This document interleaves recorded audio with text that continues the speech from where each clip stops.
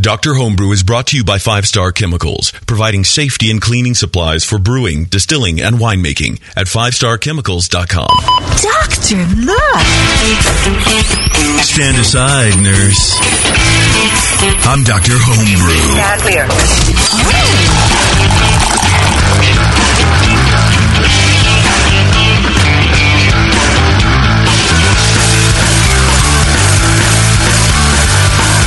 Yeah, that's right, everybody. It's Dr. Homebrew.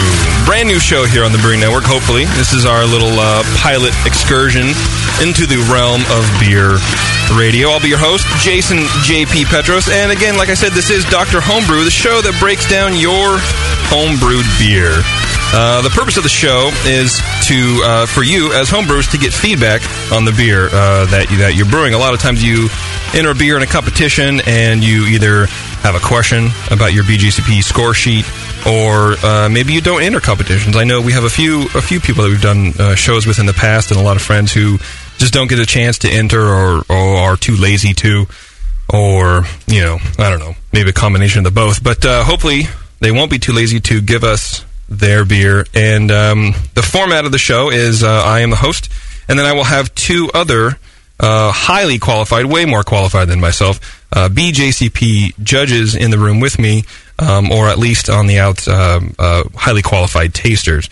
But today, I do have 2 very special guests. I have Lee Shepard and Brian Cooper. Hello. Welcome to the show, guys. Hey. I got nervous for a sec, Lee. I got your last name wrong. We also have Carl Pilkington, I think. Oh, no, wait. Sorry. That's not. So you guys are... What ranks? BJCP Master. Master Judge, yep. 2 masters. Look at this. So, look, if these guys can't give you help on your beer, I don't know who can. But it's not only BJCP scores, it's also, if you want help with your recipes, which is, hard to get. I know some of you have gotten score sheets that say, oh, well, this could be a good oatmeal stout, but if you use half an ounce more of Crystal 39 malt, and you're like, that's not even in the beer, dude. That's not. Yeah.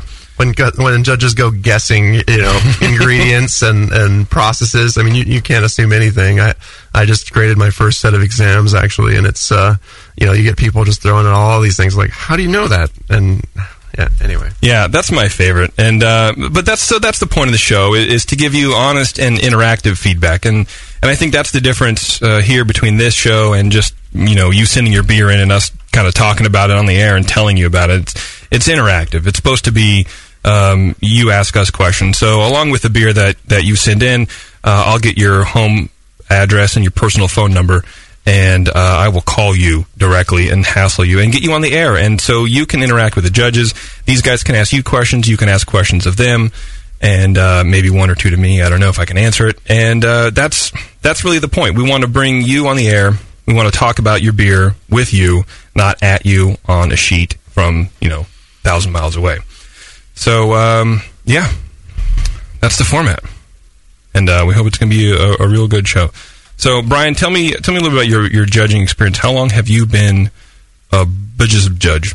I've been judging for about 4 years, and have run a couple of BJCP judging courses, study groups, and we're doing another one coming up shortly here. So we've got a good group of people coming up here in the Bay Area, and yeah, so just like getting into the judge education aspect of it, and achieved master rank right after the San Diego NHC. So that was a nice little 3 years ago or so? Piece of mail to come back to 2011. So yeah. Oh wow, has it been? Yeah, it's only been They all run together after a while.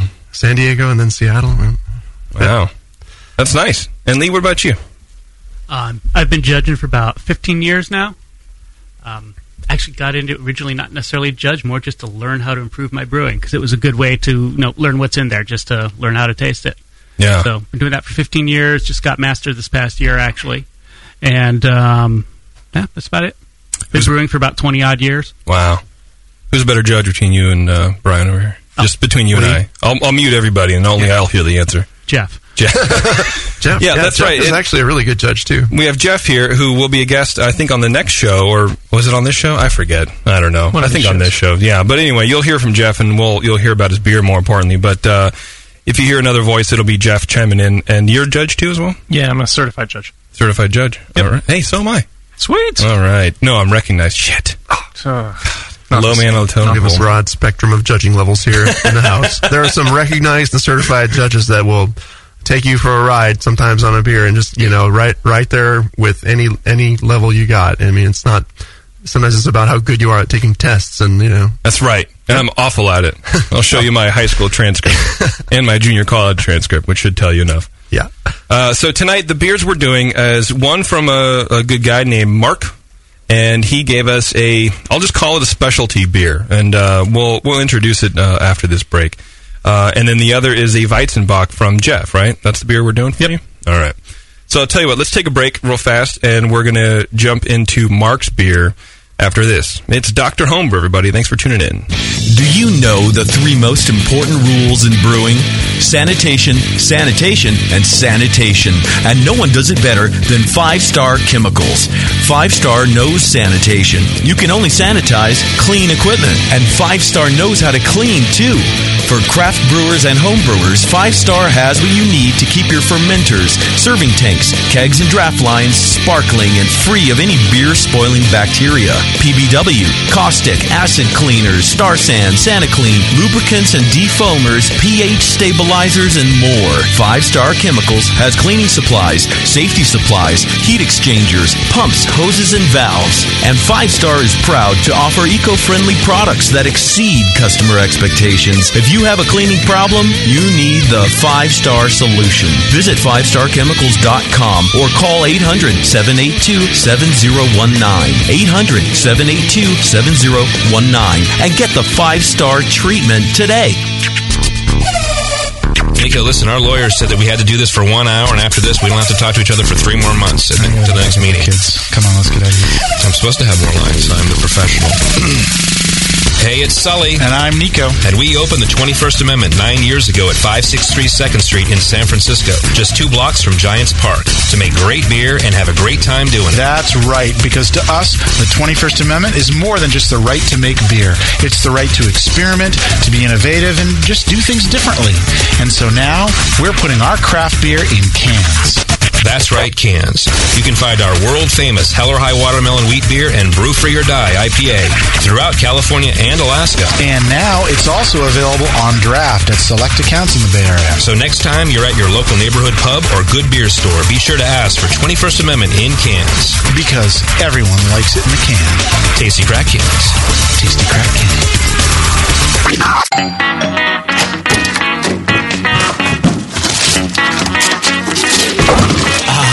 What'd you get? More brewing ingredients? Yep. You know what I love about Brewmaster's Warehouse? The $6.99 shipping? Well, yeah, but... the in-store classes for beginning brewers. Yeah, that's cool, but... The Brew Builder. Creating and saving your recipes online is awesome! No, yes, but... The cheese-making supplies. No. The wine-making supplies. The distilling equipment and liquor flavorings. All that stuff is awesome, yes, but what I really love is that the guy who runs it is totally hot. And that Brew Builder software is awesome. Oh, yeah. Brewmaster's Warehouse brings you flat rate shipping on great equipment and ingredients to make beer, wine, cheese, and spirits at brewmasterswarehouse.com. And if you're in Georgia, stop by Brewmaster's Warehouse Monday through Saturday from 10 to 6. Visit brewmasterswarehouse.com today because it's totally hot. Oh, yeah.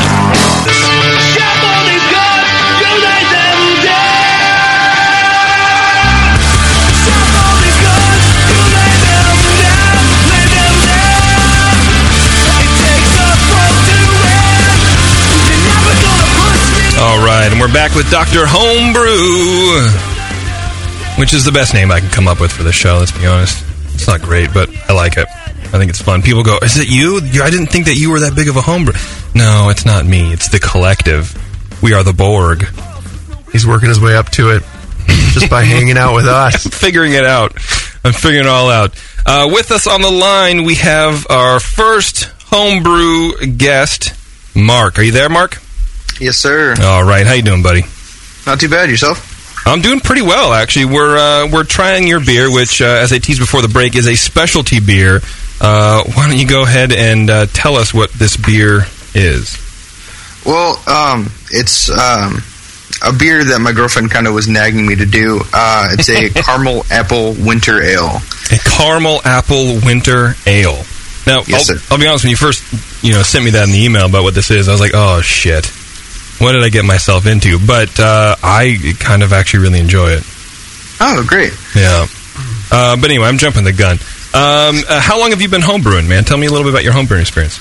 I'm 23 now, and since the day I turned 21, I've been homebrewing, so... Admit it, it was the day before. What's that? It was one day before, wasn't it? Yeah. Sure. Okay, well, He's probably homebrewing at like 16. we just can't say it on the air. Yeah. Yeah. And do you do extract or all grain? All grain now. All grain now. And was this beer brewed with an all grain setup? Yes. What setup do you have? Like a partial mash or? I've got a 15-gallon water cooler that I use for a mash tun with a 12-gallon pot and a turkey fryer. That's all you need. Yep. That's pretty good. All right. Well, tell us a little bit about the beer. You mentioned it was something your girlfriend was nagging you about. How did you put everything together? Oh, well, I try to think of something that was not going to be too hoppy and try and kind of stay along the seasons. Do you want me to give off the recipe, or? No, I think we can get into the recipe later. I think after we go through the judging. Okay. Yeah. Just want a little background on the beer. Brian, why don't you kick us off? What do you smell in this beer? We're just going to go down the sheet, I guess, for the format for the show. Is just straight down the BJCP sheet and right to the bottom there. So let's talk about the aroma. Well, and the base style is declared as a pale ale, right?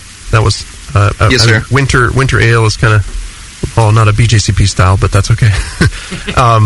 So I mean, the aroma, I really love it. I think it's got a nice strong apple flavor. A moderately strong spice character that's in balance with that apple, kind of a cinnamony and vaguely all spicy kind of thing going on in there.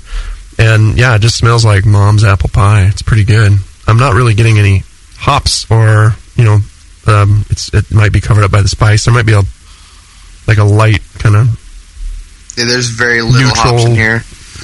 Earthy hop or something in there. But yeah, it's just hiding under the other stuff, which is prominent and really nicely in balance for what it is. So yeah, I agree. Lee, what do you think?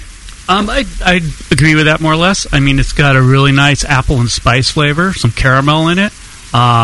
Very nice aromas, actually. It's really kind of nice to get a good sniff of this stuff. No hops, or very little hop aroma. I was curious, so we were told as a pale ale, is this supposed to be more an English or an American-style pale ale? This would probably be more English, maybe? If you're talking winter warmer especially, too.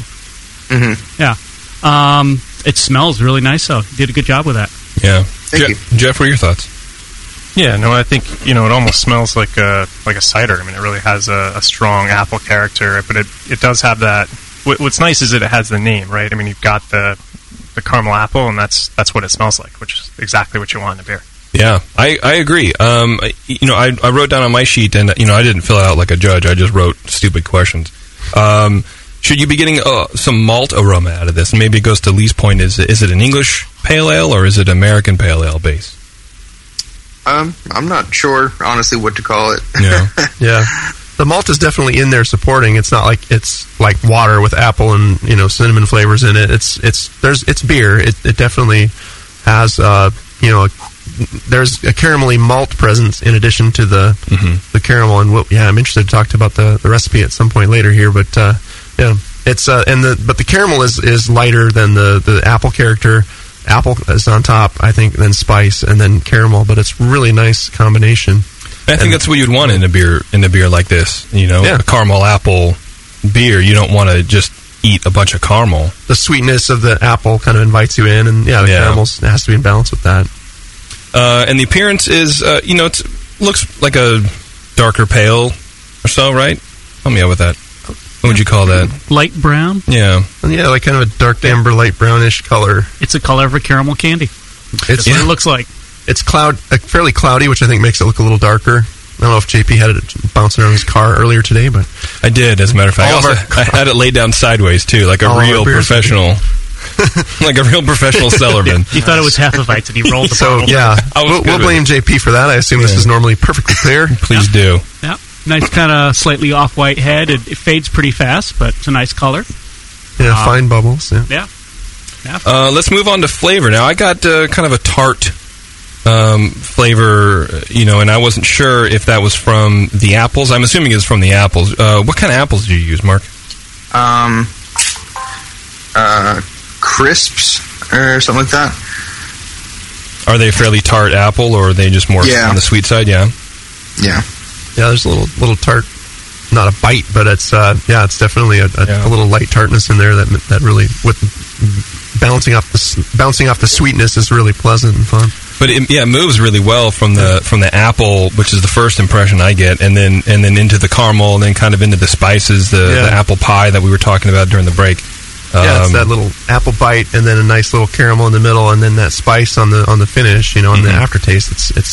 And it finishes kind of semi-sweet. It's kind of medium sweet. It's not dry at all. It's enough sweetness to support all those other flavors and make it real pleasant. Yeah, and that tart works really nice with the little bit of spice that's in there too. It helps balance that off. Yep. It's interesting. I don't know if it's perception just coming from all the apple and caramel, just gets you thinking along these lines. But the malt character in here seems kind of bready, almost toasty, almost like a pie crust. Really, it comes across like that. And I don't know if that was intentional or if we're just sort of focusing our brains on that by throwing in all this apple pie goodies.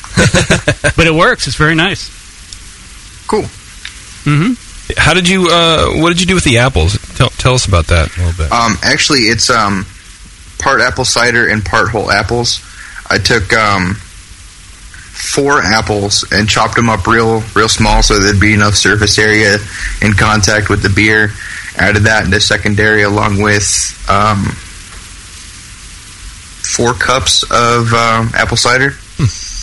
Was it homemade cider? Yes. Cool. Oh, nice. Of course it was. It was 5 gallons? Yeah, it was 5. Actually, it was 6 gallon vents. That's a lot of apple flavor from not so much stuff. Yeah. And then what did you do with the apple? Did you put it in like a secondary? Yeah. You dry appled? Yes. For how long? 4 days. Yeah, that is a lot of apple for that. That's amazing, yeah. Yeah. And it's fresh apple taste. It really tastes, like taking a bite out of an apple. And I'm intrigued by the spice as well, and it's really in balance. But I'd like to know what spices you're using in there and what method you use to put them in there, because they're really. Sometimes you get a spice beer that's just so overwhelming with this, the spice, and it just destroys the beer. It could be a really great base beer, and then you get the spice, and it just knocks you on your butt, and it's like just all these spicy phenolics. It's funny you asked that, because I took JP's advice from the Pumpkin Ale show. There's only cinnamon here in this beer. Okay. I made a 3-ounce tincture with 3 sticks of cinnamon in vodka, and then added that into the keg. Is it the common cinnamon that you get in grocery stores, or is it's not imported, like real crazy cinnamon from Asia or something? Wow, apparently I give good advice every once in a while. Nice going. I would never have thought. I don't remember. I don't even remember that show. So that's awesome. Well, I'm glad it worked out for you, and I'm glad you're not blaming anything. That's good news. Let's talk mouthfeel. Let's talk mouthfeel. Let's do it, Lee. It's a kind of medium mouthfeel. It's actually I don't know whether it's from all the apples, probably the crystal, the caramel malts, whatever you put in here. It's got a fairly substantial mouthfeel. I mean, it's not like a bock, but it's pretty thick. Not really thick, but it's not a thin beer like you'd expect from some pale ales. Its carbonation levels is pretty low, actually. And that's probably maybe the only actual issue I might have with this beer is it's halfway to being flat, which is too bad. Although it hasn't destroyed the flavor anyways. It'd be interesting to see what this was like if the carbonation was pumped all the way up. But it's nice and creamy. Don't really have much astringency or anything bad going on there. Maybe a little bit of drying in the finish from that, from the spices or that vodka shot that got put in there. But not a whole lot. Not a whole lot. It's not really warming. It's just sort of low medium body. It's Brian, what are you getting there? Strength wise, it doesn't seem there's no real big warmth or anything there. But the body is kind of the medium to medium full range. Well, it's not a range. It's kind of in between medium full. It's not super full, but it's definitely a little higher than medium body-wise. And which is cool because sometimes adding things that are much more fermentable, like sugars and ciders. I mean, apple juice will ferment out to nothing in most yeast, and so I would think the fear with this beer would be that you'd get something really dry and just it would kill the beer because you wouldn't have that sweetness left behind anymore. Yeah, you dodge that pitfall well. Yeah, that's nice. The sweetness is there and the body is there. That's kind of connected things in the flavor and the mouthfeel. But I agree. The carbonation is a little low, and it might just be a sample issue on this bottle. But a bit creamy, a little hint of astringency, probably from the spices. Nothing weird, no heat or crazy. It's fairly smooth. It's not really crisp or anything. It's just smooth drinking. Makes you want to take another sip. Cool. Great. All right, let's move to the final part, which is the overall impression, and then we'll start helping Mark here with how to get better. Jeff, why don't you jump in? Give me your overall impression of this caramel apple winter wonderland. Yeah, I think my overall impression was kind of similar on the aroma. It's the nice thing about beer is when you kind of call out that you want a caramel apple beer is that it tastes like a caramel apple. Yeah. Right? So I think my overall impression is that it's it's a pretty, I'd say it's a very good beer. It's in that very good kind of 30 to 37 range. It's pretty pleasant. I think the carbonation, Lee was onto that, probably pumped that up a little bit. I think you'd actually get a lot more of the aroma kind of popping through, which would be cool. Right. Yeah, the CO2 is definitely going to deliver a little bit more of those flavor components. And if you overdo it, then it'll be too much, and you get a carbonic bite that will fight with your other elements. But I do agree, that it's a very pleasant drinking beer, kind of in the range Jeff's talking about, very good range. But if you bumped up the carbonation, it may well. And maybe the sample. Are you drinking a sample over there with us, Mark? Yes, sir, I am. Okay, good man. Does yours have the same low carbonation?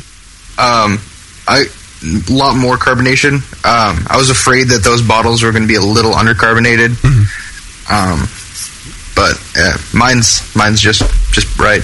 We'll open we got a second bottle here. Let's see if it's a bottle to bottle. That's a third bottle, just to be safe. Yeah. Maybe you already drank one. Yeah. I'm chugging it in the back. Did you? Yeah. Let's pop open it by the mic. It's a little hiss. It's not bad. A little bit, yeah. Did you bottle condition, Mark, or you just bottle? No, I bottled it off the spigot and then capped them and sent them to you. Yeah, that's probably why. There's probably much more carbonated in the keg.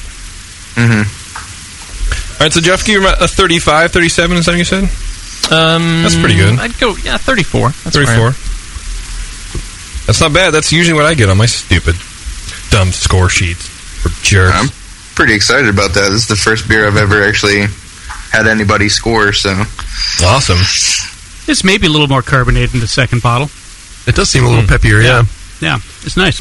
And that hiss is definitely something you listen for as a judge when you're judging. It's just a little indicator. Doesn't. Yeah, actually, could you hear that? Yeah. Good. Mics are pretty good. Yeah. All right. Yeah, I thought this is pretty good. I'd probably put it in that mid-30s range. Very good myself. Jeff is right. You kind of nailed the thing, which is tough to do. What you have to do with a specialty beer, you're saying it's this on this style is you got the expression of your specialty goodies in here, and you got them coming out really well. It's a really good job on that. What would? So yeah, I mean, the apple flavors, the spice, the bready, caramelly malt, it's all really great. What might help to improve this? One thing is just sort of verbal. What are you going to call it? Pale ale? It makes me first think American Pale Ale, which really is a hoppier beer, usually a little paler. That may, if you were going to enter this in a comp, I wouldn't really choose that as the style to put this in. I mean, American Amber Ale might be closer. It tends to be darker, caramelier, less hoppy. Maybe even like an Irish Red or just an English Pale Ale, especially if you're thinking in your head that winter warmer kind of route. That's a English Pale Ale kind of tradition. So that might help focus the judges on the base style in a better direction for this beer than calling it a pale ale, and they're going to be expecting something that's pale and hoppy. Yeah, American style. Just off the cuff, what score range would you give this thing? Mid-30s. Yeah. Just make him commit to a score here. Okay, let's say 36. All right, that's a good place for this. There you go. And it'd probably bump up a few to several points, maybe even to the excellent range. You've got the carbonation up, the haze down. Yep. And the style to where it was sort of matching expectations. All right. I think that's kind of where this beer could be. Yeah. Brian? Yeah, I actually just went through a score sheet. So if anyone wants to go to bjcp.org, you can pull up a beer score sheet, and you can look at what we're looking at here, too. And we have score sheets in front of us, which is what we would do, except we'd be writing a lot more on them instead of talking about everything. But I've gone through the score sheet and kind of just placed it where I think I would place all the elements of this. So I'll go through it. Aroma, I would give it a solid 8 out of 12 because it's a very inviting aroma, nicely... Pretty much everything's nicely balanced in there, and the appearance I would give it a 1 out of 3 because it's a little darker than I would expect for a pale ale if it was entered as an American pale ale, a little cloudy and the low head but yeah, you could definitely get 3 out of 3 if you just got it cleared up and fix those other issues. But flavor wise, I loved it. I mean, I give it a nice solid 15 out of 20. Everything there that I expect. It tastes like mom's apple pie, like I said. So that's what I would expect for a beer called that. And the mouthfeel is pretty much right on for what you'd expect as well. Body carbonation was a little low, so I'd knock it out on point for that. But everything else it's nice and creamy and smooth drinking, so I'd give it a 4 out of 5 there. And then overall impression is just like another at the end where you kind of like, what does this beer really say to you? Is it I give it an 8 out of 10 there, which adds up to 36 as well. So I think that's a good place to put it. I mean, and if we were judging together, maybe Jeff, we could twist Jeff's arm really hard and get him, but yeah, we wouldn't try to strong arm him to do that either. I mean, a 34 with 2 36s would come out to like a 35 something. Within statistical error there. Yeah. Right. So, great beer. Thank you. Wonderful. Yeah, it's good. Yeah, thank you very much. That was great. I hesitate to go over mine because I haven't really judged in a long time, but one comment I made on the overall impression was it tasted a lot like a spiced cider. And for a beer, I would want it to be, the finish was very dry, very appley, and that's where I got the spice cider. So, if it was a pale ale, I think that's what Lee was saying was bump the style up a little bit, and I think you can get more of a backbone behind it because you have all the accoutrement, if you will, for you have the caramel flavoring, you have the apple, you have the spice. That's all layered really, really well. But for me, it just kind of at the end tastes like a spiced cider. And what I didn't do beforehand, Mark, and I apologize, is I didn't ask you what you wanted to get out of this. We're all just kind of telling you what to do. But in our email conversation earlier, you were saying that you just want to figure out how to improve the recipe, right? Yeah. Yeah. Okay. So hopefully we're guiding you in that in that direction where you're like, look, I just wanted to know about bottling, and we're picking apart your beer. But no, I think overall, I think it was great. I just split hairs and I would go 35 just to be a jerk. All right. But I think it was a very good beer, and I really appreciate you sending it in. Yeah, anytime. Yeah, I think I agree with a lot of your comments there, JP.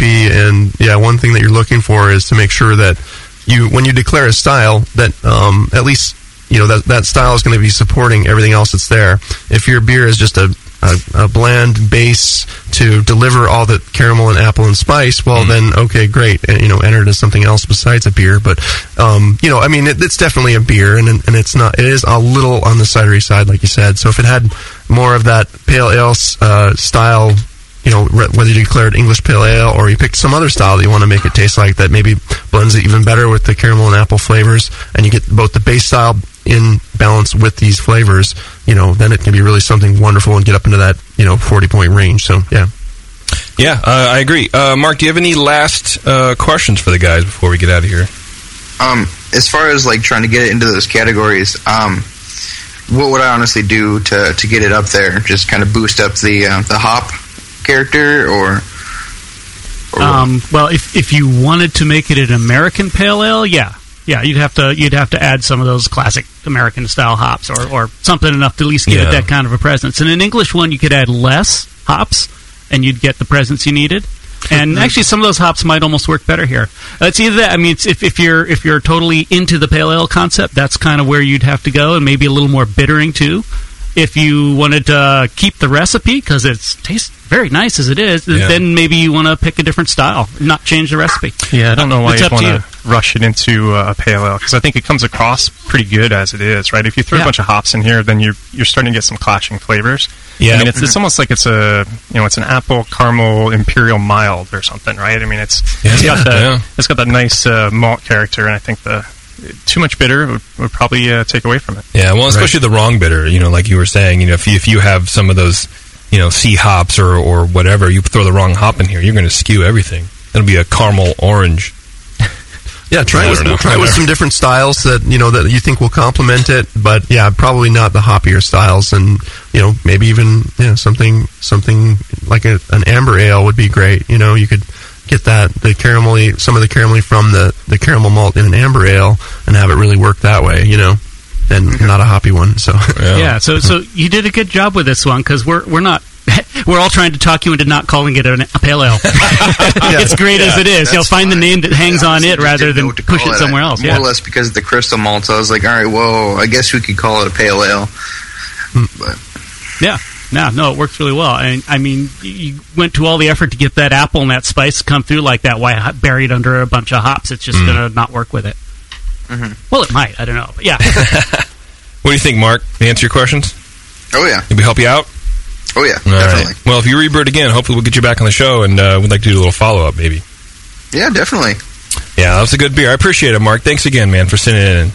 No problem. For sending it in. I didn't run those together. I just can't enunciate. All right, buddy. Take care. Cheers. Take care. Cheers. Bye. All right, Mark. Thanks, man. That was awesome. We are up against another break, so let's do that. And then on the other side, we're going to have Jeff Weizenbach. Stick around, everybody. It's Dr. Homebrew. Williams Brewing is your online resource for prompt delivery of quality home brewing supplies. Since 1979, Williams Brewing has offered the finest equipment and freshest ingredients, and the best customer service in the business. Cut hours off your brewing sessions by using one of their 11 varieties of famous Williams malt extract. Their new Snap-Lock stainless steel cam-lock fittings will make connecting your pump or heat exchanger quick and easy. Or check out their exclusive paintball tank-based draft beer equipment. They even have their own line of precision hydrometers. Go to williamsbrewing.com to browse their vast selection. That's williamsbrewing.com. Orders placed by 4 p.m. Pacific Time weekdays ship the same day. Brewing is easy. The Williams way. Hey, dude, you know what beer this is? No, all the labels are falling off. Yeah, or the ink is run. Well, if it's a pale ale, you're good, but stay away from the quote-unquote Belgian. Oh, man, this guy needs to get some grog tags. Grog tags are reusable, write-on, wipe-off, commercial-grade bottle labels for your brew. The guys at Grog Tag are homebrewers. They wanted great-looking, sturdy labels for your bottles, buckets, carboys, kegs, and growlers. They also wanted a label that not only looks good, but can be easily removed and reapplied during bottling without that nasty glue residue being left behind. No residue, water-resistant, and ice chest approved. Grog tags stay on in water or an ice chest, and they stay legible. Visit grogtag.com to customize your label or coaster from dozens of different templates for free and see how awesome your bottles can look. It's that pseudo-Belgian. Yeah, we're getting him some grog tags, dude. Grog Tag. At least your beer will look good. grogtag.com.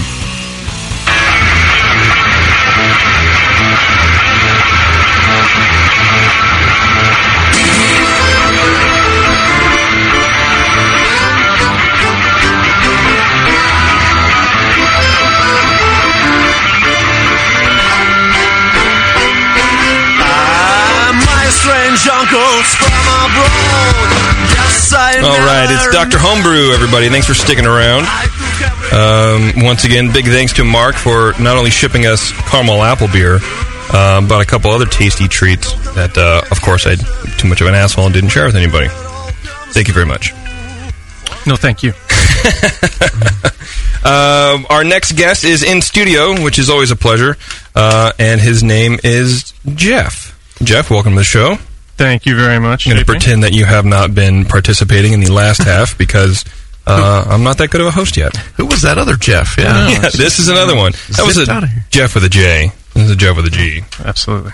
And, all right, Jeff, so what beer do we have of yours? So you got my Weizenbach, which is, this is the second time I've brewed it. Second time? Yep. What was wrong with the first one? First one was good. Yeah? Actually. Nothing wrong with it. It's one of those repeats? Yeah. I've never had that. It disappeared. That's what was wrong with it. Yeah, exactly. It left. Totally disappeared. I've never had that problem. I've always been, you know what I should do when I brew this again? Is not screw it up. And how long have you been a home brewer? I've been brewing for about 15 years. Wow. Only making good beer for probably the past 5, so. Maybe that's the question. How long, can you imagine? All right, well, thanks for shipping us your beer. How long have you been making good beer? I don't know. All right, well, let's dive into the beer then, since I'm all out of questions. Sounds good. We'll let Lee kick it off this time, though. All right. Well, first thing that hit me on this beer in the nose was actually cocoa. It was kind of chocolatey. It's actually and you know, to back that up to sort of actually jump ahead a bit, it's a very dark Weizenbach, really very dark Dunkelweizen. It's kind of a nice mid-brown color. What is a Weizenbach? It's basically high gravity Hefeweizen.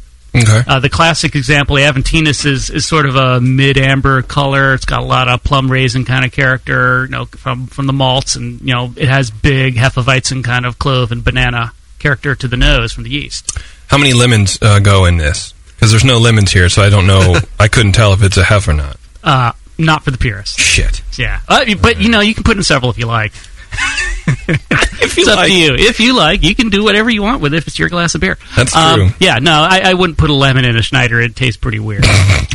Yeah. Right. There are pale versions of it, too, which basically are just like a big Hefeweizen. Like a 7 or 8% Hefeweizen. It can be very nice. Okay. Yeah. All right. So the nose on this, first thing that hit me was cocoa. It was very chocolatey, which kind of probably matches the color on this.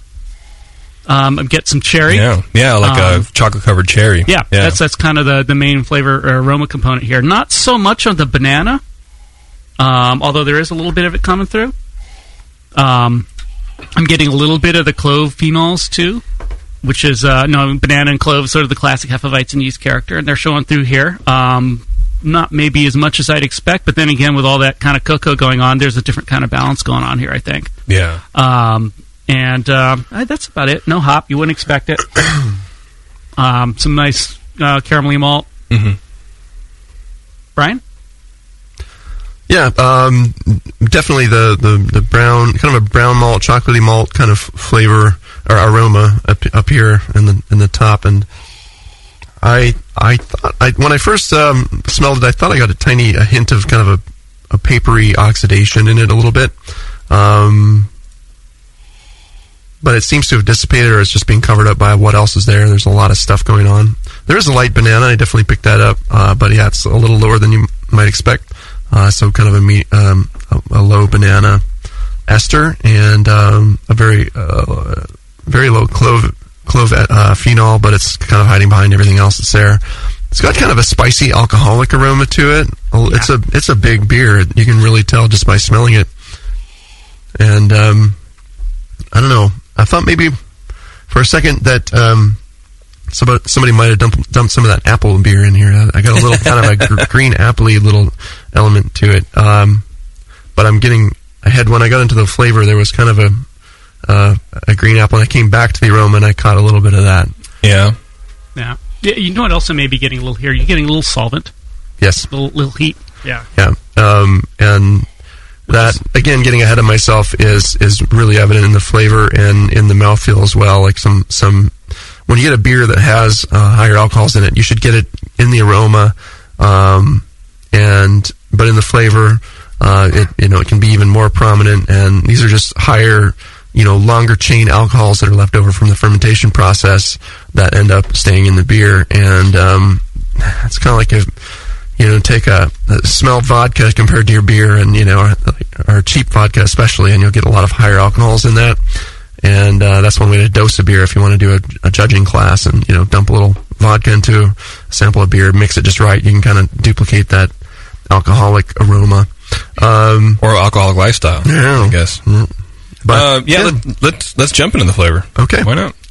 Well, appearance, I think Lee did cover. We shouldn't skip that. It is on the dark side for the style. It's it can range from kind of a light, kind of a medium amber down to a brownish color. But this one's a pretty deep brown with some nice ruby highlights. It looks pretty clear.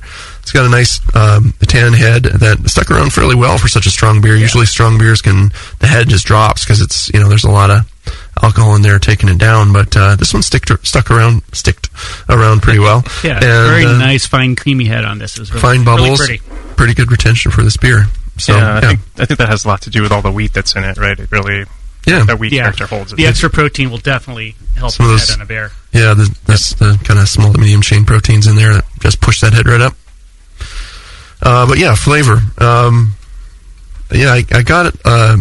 All the brown malt and a lot of the elements we talked about, the kind of chocolatiness and the light banana, and there weren't any surprises as far as the banana esters and the clove phenols. They were there. The phenols are a little more, they bite your, flavor.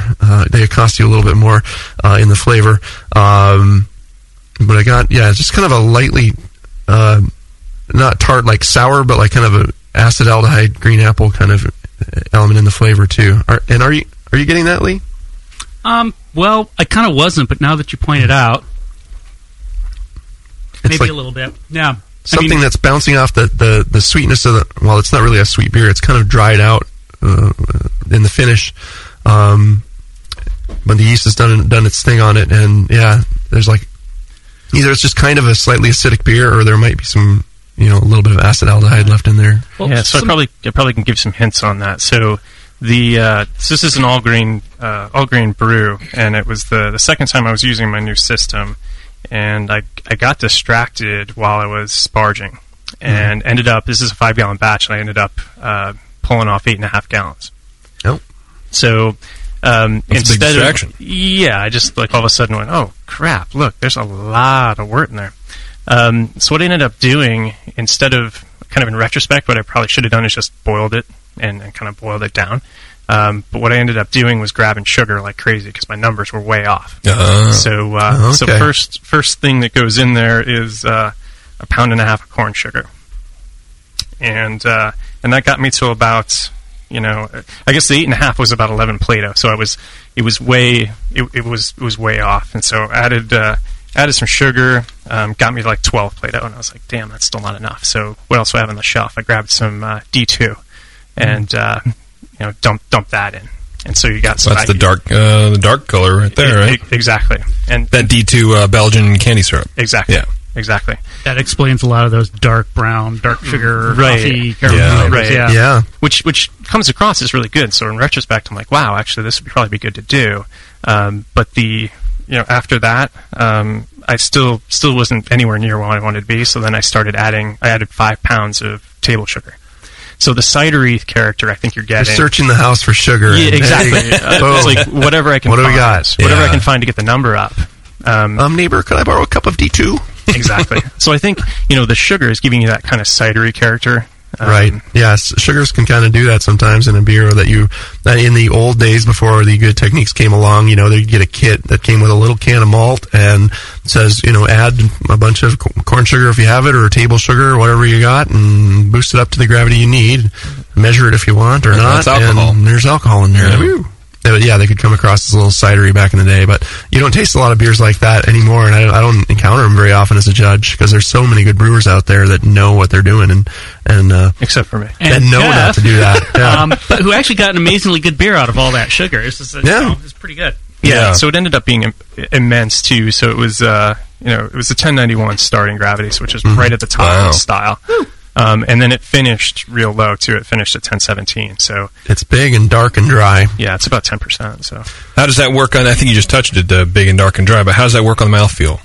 All that sugar and all that food for the yeast. The biggest thing that pops out at me in the mouthfeel is a big warmth, and it's a big boy. It's a little hot from the higher alcohols that are in there, I think, but it's a full-bodied beer. There's a good level of medium high carbonation in there, and it's delivering all those flavors to your tongue. And the not very creamy and Glug, glug. Slightly astringent probably from the phenols that are in there, and maybe some of the darker malt elements that are in there. But yeah, a little bit warm for my taste for this style. But otherwise, for the most part, mouthfeel very middling for the style. Is that a technical term? Very middling, yeah. Now, I thought it was actually, initially, especially when the carbonation was up, and this thing was quite carbonated. You had a nice hiss on this thing.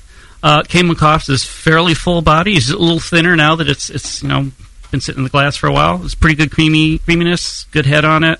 It was definitely seemed a little drying. It wasn't really astringent. That's probably the alcohol coming through again. And I was picking up, I would say, in the flavor, I kind of skipped over that in my review here, but it came across a little in the mouthfeel, too, because it comes across there, sort of alcohol warming. Mm-hmm. Actually, I was getting more solventy than longer alcohols, more like kind of acetone, nail polish remover kind of character to the heat in here. It wasn't real strong, but that's kind of what I was picking up. So that's kind of one of the classic things that I guess can happen when you have a yeast fermenting in wort that's 50% sugar. It's just the nutrition for the yeast isn't going to be there. It's going to start pumping out funky alcohols and solvents if you're not careful, especially when you're going for such a big beer. And the fact that you got so little of that is probably kind of a good thing. It was probably kind of lucky. It might have thrown off the one thing which seems to me to be kind of lacking in terms of being a really killer Weizenbock is the banana and the clove character, especially the banana. It's kind of low. It's there, but it's not really up front. The clovey flavors are a little stronger. The phenols. Right, and so I think what that comes from is I tend to swank a Weiss first when I do this beer, and then I pitch on top of that. But one of the things I do is really ferment pretty cool. So I ferment at 62, and that really suppresses the banana, and so it gives you a little bit of that clove. In this beer, you probably want a little bit more of that to come through because there's so much other stuff going on. So maybe a little warmer next time. Yeah. A little more banana might help it, yeah. We'll get into feedback later, but yeah. All right, overall impressions. Brian, what do you think?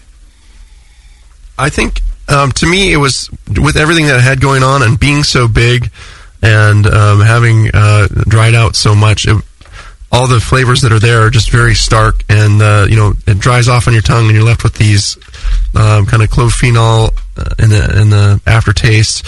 What I would like to see in this beer is definitely a little more banana.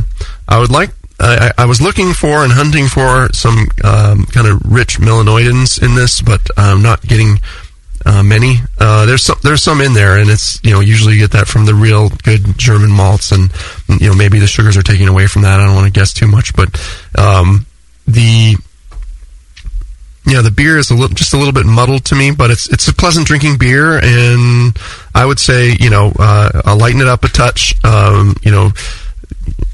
Use fewer sugars, or you can't, when you're judging, you can't know what the recipe is, so this is a little weird not having this information. I would say you can get into what ifs forever. If you're adding a lot of sugars, don't add a lot of sugars to this. If you're if you're mashing at too low of a temperature, try mashing at a higher temperature. Use a less attenuative yeast to get a little more sweetness in the beer. There's a million ways you can get more sweetness in the beer, but not knowing the specifics now, I would just say add less of that sugar. Jeff, don't go scrounging your cupboard for that stuff. Yeah. I think next time let it be, or boil it longer. You gave yourself the feedback because you know how to brew, and yeah. You agree with that, Lee? Yeah, more or less. I'd probably have scored this like a 29 or 30, maybe a 32. For me, before I heard the story, well, maybe not too much. There were some good things about it. Before I heard Jeff's story, really what I was thinking is it just didn't have the yeast character. It didn't have the banana and the clove. It wasn't really there. The cocoa was nice, but it was kind of a little over the top with the dark malts for a Weizenbock. Right. I mean, a lot of people think Weizenbock is straight Schneider, Aventinus, and it's not that really. Sure, but, you can give it a little wider latitude than that. I think. I mean, like I said, there's some Weizenbocks out that are just big heifers these days. And most of the issues that I would have thought with this were really about the ferment and the little bit of solventy heat and the lack of the esters, which is kind of odd that you would get them in that combination, because usually when you get too much one, you get too much the other. And actually, the classic Schneider is very prone to having solventy character to it. It's actually a bit of a problem with that beer commonly. Knowing what I know from your story, The main thing I would have said for feedback to improve this was pitch some trapezies in here. And just make it something else. Make it something else. Yeah. Giant Belgium. This would have had the makings of being a really cool dark strong. Yeah. Is that mainly, you think, from the D2? Just from all that D2, all that sugar, that sort of bigger body with the drying alcohol finish, the drying finish from the higher alcohol levels and less body from the malt that's just not there for that strength. Yeah, that's probably pushing the sugar levels even for something like that. But once you go there, that's probably the kind of yeast, if you were picking a new, I would have put in there. Right. Yeah. You guys feel this in your chest, right? I mean, right here. Yeah, a little bit. There's that afterburn, and the fear of a heart attack. Brian's kind of fondling his thymus here. I haven't taken a sip for 3 minutes here, and it's still working in there. I mean, that's something you feel all the way down in through the esophagus into your chest almost, and it's when you get a really warming beer, you should notice that.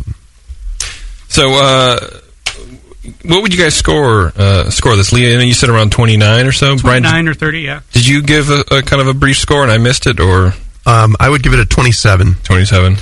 6 for aroma, 2 for appearance out of 3, 6 out of 12, 2 out of 3, 10 out of 20 for flavor, 3 out of 5 for mouthfeel. Not too much wrong there besides a little high warmth, and 6 out of 10 for overall impression. It's muddled, but it's drinkable, and it's it's beer. It's good, but it has some minor flaws and did miss. Well, it's more on style than it is. It's somewhat on style. Off, yeah.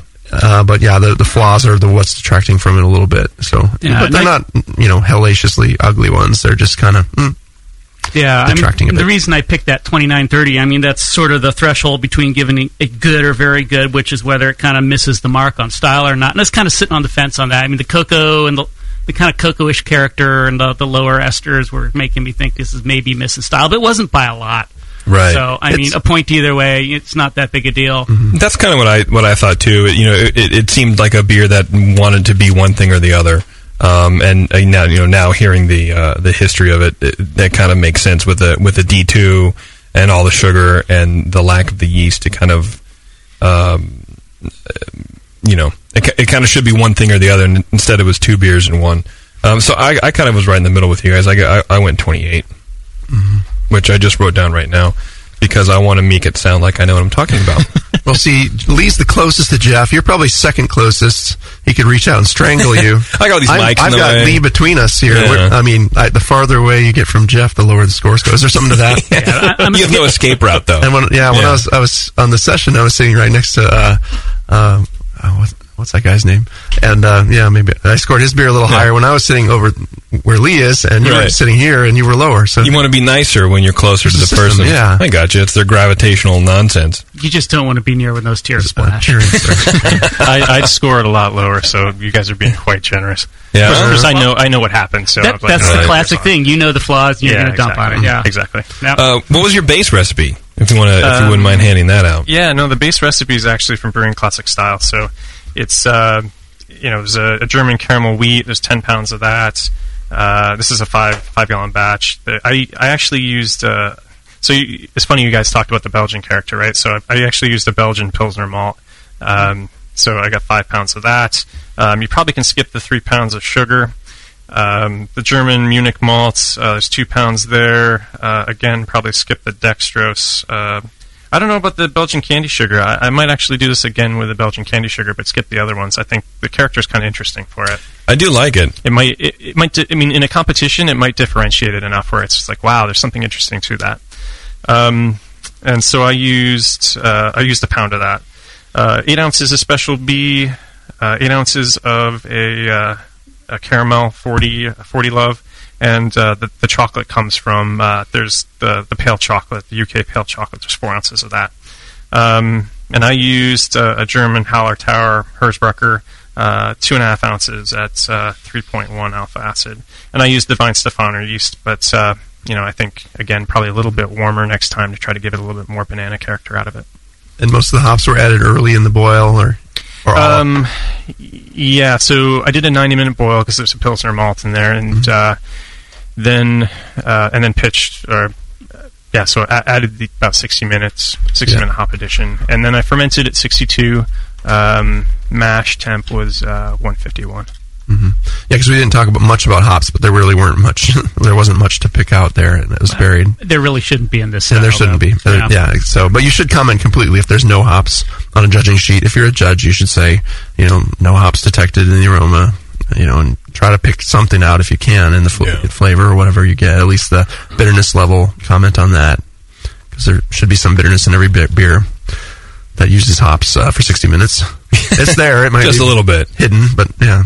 Any questions for these guys, Jeff? Or are you pretty squared away on what?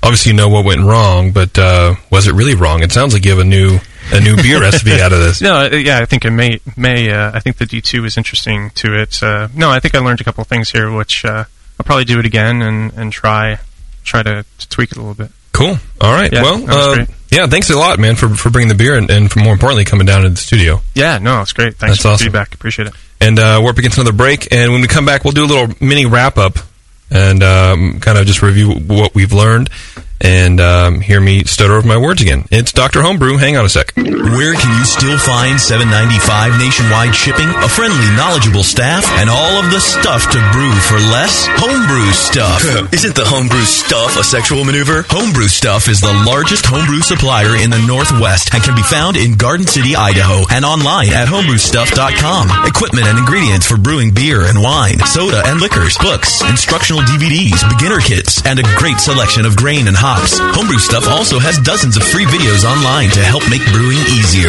Visit homebrewstuff.com now for the best prices with their match or beat guarantee. BN Army members can take 10% off their first order with the coupon code BNARMY. Kegs, regulators, faucets, towers, carboys, conicals, barrels, you name it. Get your homebrew stuff for less at homebrewstuff.com. Homebrew Stuff. Not a sexual maneuver. Just the best prices and great service on all the stuff you need. Homebrewstuff.com. Hi, I'm Jamel Zainasheff, and in addition to my work on the Brewing Network, I write the Style Profile column in every issue of Brew Your Own magazine. Hi, I'm Sean Paxton, and when I'm not prepping for the Homebrewed Chef on the Brewing Network, you can find me writing articles on how to cook with your homebrew for Brew Your Own magazine. Greetings, cretins. This is John Palmer, and when I'm not writing for Brew Your Own, I'm reading it. John Palmer, Sean Paxton, Jamil Zainasheff. If you love listening to them on the Brewing Network, you'll love reading their articles, tips, and recipes in the pages of Brew Your Own magazine. Join Jamil, John, and Sean 8 times a year in Brew Your Own. And when you subscribe to BYO on the Brewing Network website, half of your subscription price goes right back to the BN to support great beer and food programming. So sign up for Brew Your Own magazine through the BN website today so you can listen and read your way to better homebrew.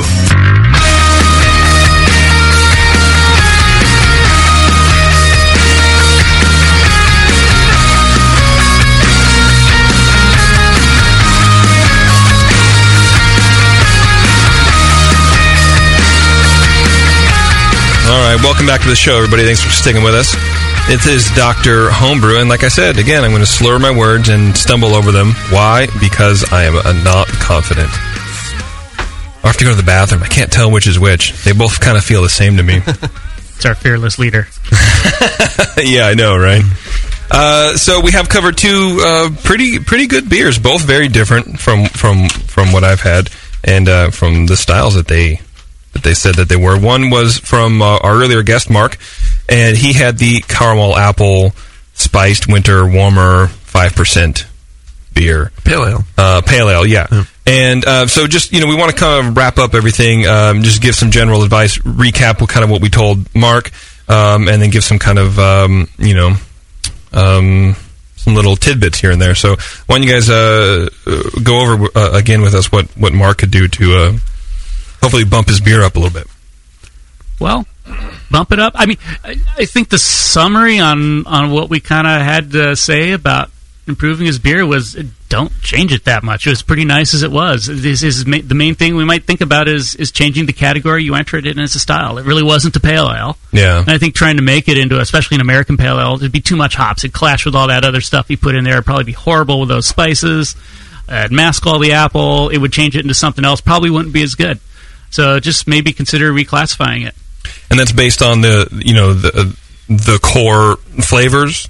Based on the flavors in that beer. I mean, it was apple, it was spice, it had a lot of caramel, it was sort of a nice mid-amber color with a sort of caramel, darker malt, or medium malt flavors you'd expect with that. Mm-hmm. Those, I mean, you'd find that more in an amber ale if you want to stick American, or, British bitters, pale ales, although the bittering level wasn't that high in this beer, which was probably fine given all that apple and spice there. You wouldn't want to push up the bittering much or it might mask it.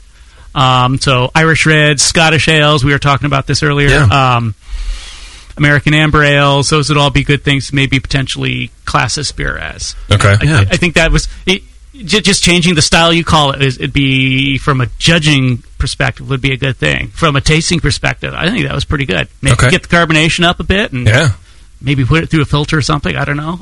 That's about it. Yeah, the obvious things other than style would be the color of it, or the clarity of it, and the level of carbonation, which would help deliver that a little better. But yeah, anyone ever had one of those? What is it, like apple pie in a bottle, kind of like liqueurs that you can make homemade with a certain recipe or something, and it's just like you drink it and it tastes like apple pie. And I don't know what it's called, but that's what this reminded me of. Sometimes people give it out at the holidays as a gift and whatever. Sounds like a pregnancy waiting to happen. Maybe in England. Yeah, it could be.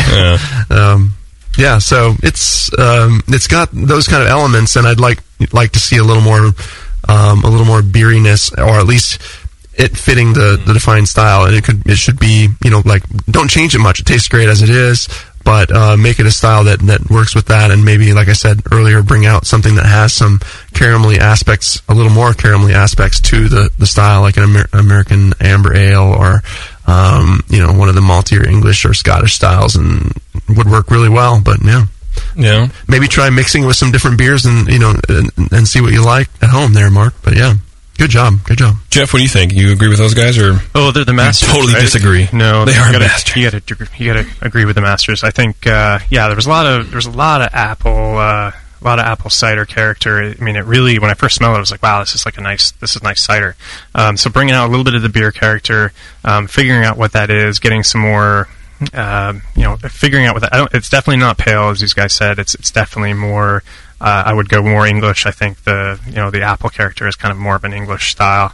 I think try to accentuate those pieces, but and probably clear it up a little bit for us here. It was a little cloudy and a little chunky, but that's probably just transportation. Otherwise, I thought it was nice.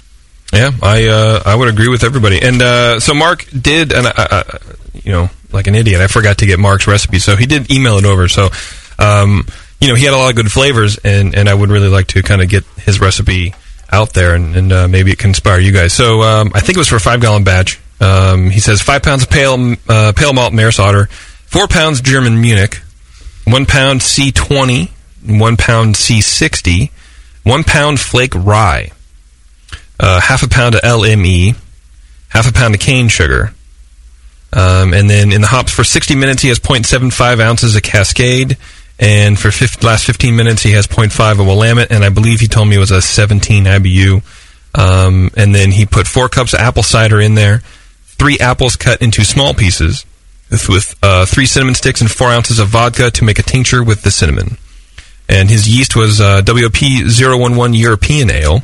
His mash was 154 for 60 minutes. Then he says recirculate till clear, then pull off 1 gallon of wort and boil it down to about half. And add that to the boil kettle with the rest of the wort. So he's trying to get some kettle caramelization going on by boiling the thickest part of the mash. Yeah, that's what that means. That's what he did. I've seen that with some Scottish ales and things, trying to like a wee heavy or something, trying to beef it up like that, or some English. So question, did he say when he added those whole apples? He did in the secondary. Yeah, for 4 days. And then he says, make a caramel out of the LME and sugar. Okay, that makes a lot more sense. Okay. I was like, why would you put half a pound of LME in there when you could just throw some, whatever. Exactly. So he's making a caramel sauce kind of out of the LME and the sugar, then add that to the boil 10 minutes before the end of the boil. His OG was 1054, his final was 1020. Which kind of was surprising to me, considering how dry that beer tasted. But I don't know, maybe a good amount of enough residual sweetness to carry the flavors. Yeah. Well, the spices will kind of dry it out a bit too. Okay. They should make that caramel again when he serves it and put it with a dessert. Make a beer-related dessert with the LME and the sugars and do put it again. over apple pie. Absolutely. Or over some vanilla ice cream, and he's got apple pie and ice cream. Make a vanilla ice cream float with this stuff. Ooh, yummy. Actually, I'm wondering if the apples in the secondary, if you put apples or fruit in your kettle, you can get pectins, which will haze like crazy. I'm kind of wondering if you might have got some of that. Secondary, I wouldn't necessarily think so, but... No, it shouldn't. The pectins shouldn't set like that. But I don't know if you get much of that in cider if you boil that. So yeah, you can get a lot in cider. Yeah, cider you're pressing it out, you're pressing it away from the fruit material. But here, the fruit material is going directly into the beer, so maybe some of that breaks down. I don't know. Yeah. I just made a real dumb joke again. Sorry. Went right over our heads. Let's go to Jeff's beer, his Weizenbock, or his Weizen Trappist. I think is what it was. What recommendations do we have for him? It was some yeast, right? It would have been better with some of those this classic Weizenbock banana clovey kind of flavors, right? Yeah, bump up that banana kind of the classic flavor. Well, so actually, cloves were there, but go ahead. See, first off, watch the sparge next time. Yeah, that would be the first piece of advice. That's a good point. Yep, watch that sparge. But yeah, it did need, to me, the warmth that was very intense, and maybe I'm sensitive to it, with all the flavors that were going on and the dryness of it. To me, the balance was a little off overall, and it needed to be more balanced. It was very dark, very, very dry, and very warm, almost hot. It was kind of hot. So that combination made for a Weizenbock can be warming, and it should be warming, but it needs to be very smooth at the same time. So to smooth this one out, you definitely want to take care of your yeast and pitch a big, healthy yeast culture with the gravity that you obviously had in this. Maybe lighten up the gravity so the yeast doesn't have as much to chew through, and you can get some of that smoothness that way. And just carefully watch your fermentation temperature and keep it even, and you can gradually increase the fermentation temperature at the end of fermentation to get the keep your yeast a little happier, a little longer, and kind of absorb some of the off flavors and things that are going on from the beginning of the fermentation that get kicked out from the yeast. So Lee? Well, having got to where you got with it, to me the darker character, the cocoa flavor was a little intense for this style. Maybe not that much, but that, along with the clovey phenols, was kind of really that synergy kind of makes that stick out more in the palate than it should with the cocoa and the clove. So I think that was a little bit off-putting for me. It wasn't really bad, but it really wasn't what I expected to be there. And a good Weizenbock is going to be really mouth-filling, full, creamy, rich, even. The final gravity is only 10, 15, or 16, maybe 20. I don't know. So it's not usually that high because these usually are like Doppelbock 1080, 1090 beers. They're usually 1070, 1080, something like that. So a little fuller body, a little more would bring a little more creaminess, especially with the high carbonation levels you get in that, and all that wheat just pushes up a huge foamy head. And this beer doesn't have that. And given all the sugar in there, it's not surprising. That's kind of what kept this from, in terms of just going at it blind like I did at first, from being a really good Weizenbock. It needed more of that fullness and creaminess and the yeast character to it. All right. Pretty solid overall. Well, I do want to thank Mark and, of course, Jeff for, again, not only coming down in person, but to be bald with me. And I appreciate that a lot. No, seriously, thanks for bringing beer, guys. And if you guys out there in beer radio land want to be guests on Dr. Homebrew, just like Mark and Jeff, email me at jp@thebrewingnetwork.com, and I'll get you all the information you need. Thanks for tuning in. This, of course, has been Dr. Homebrew.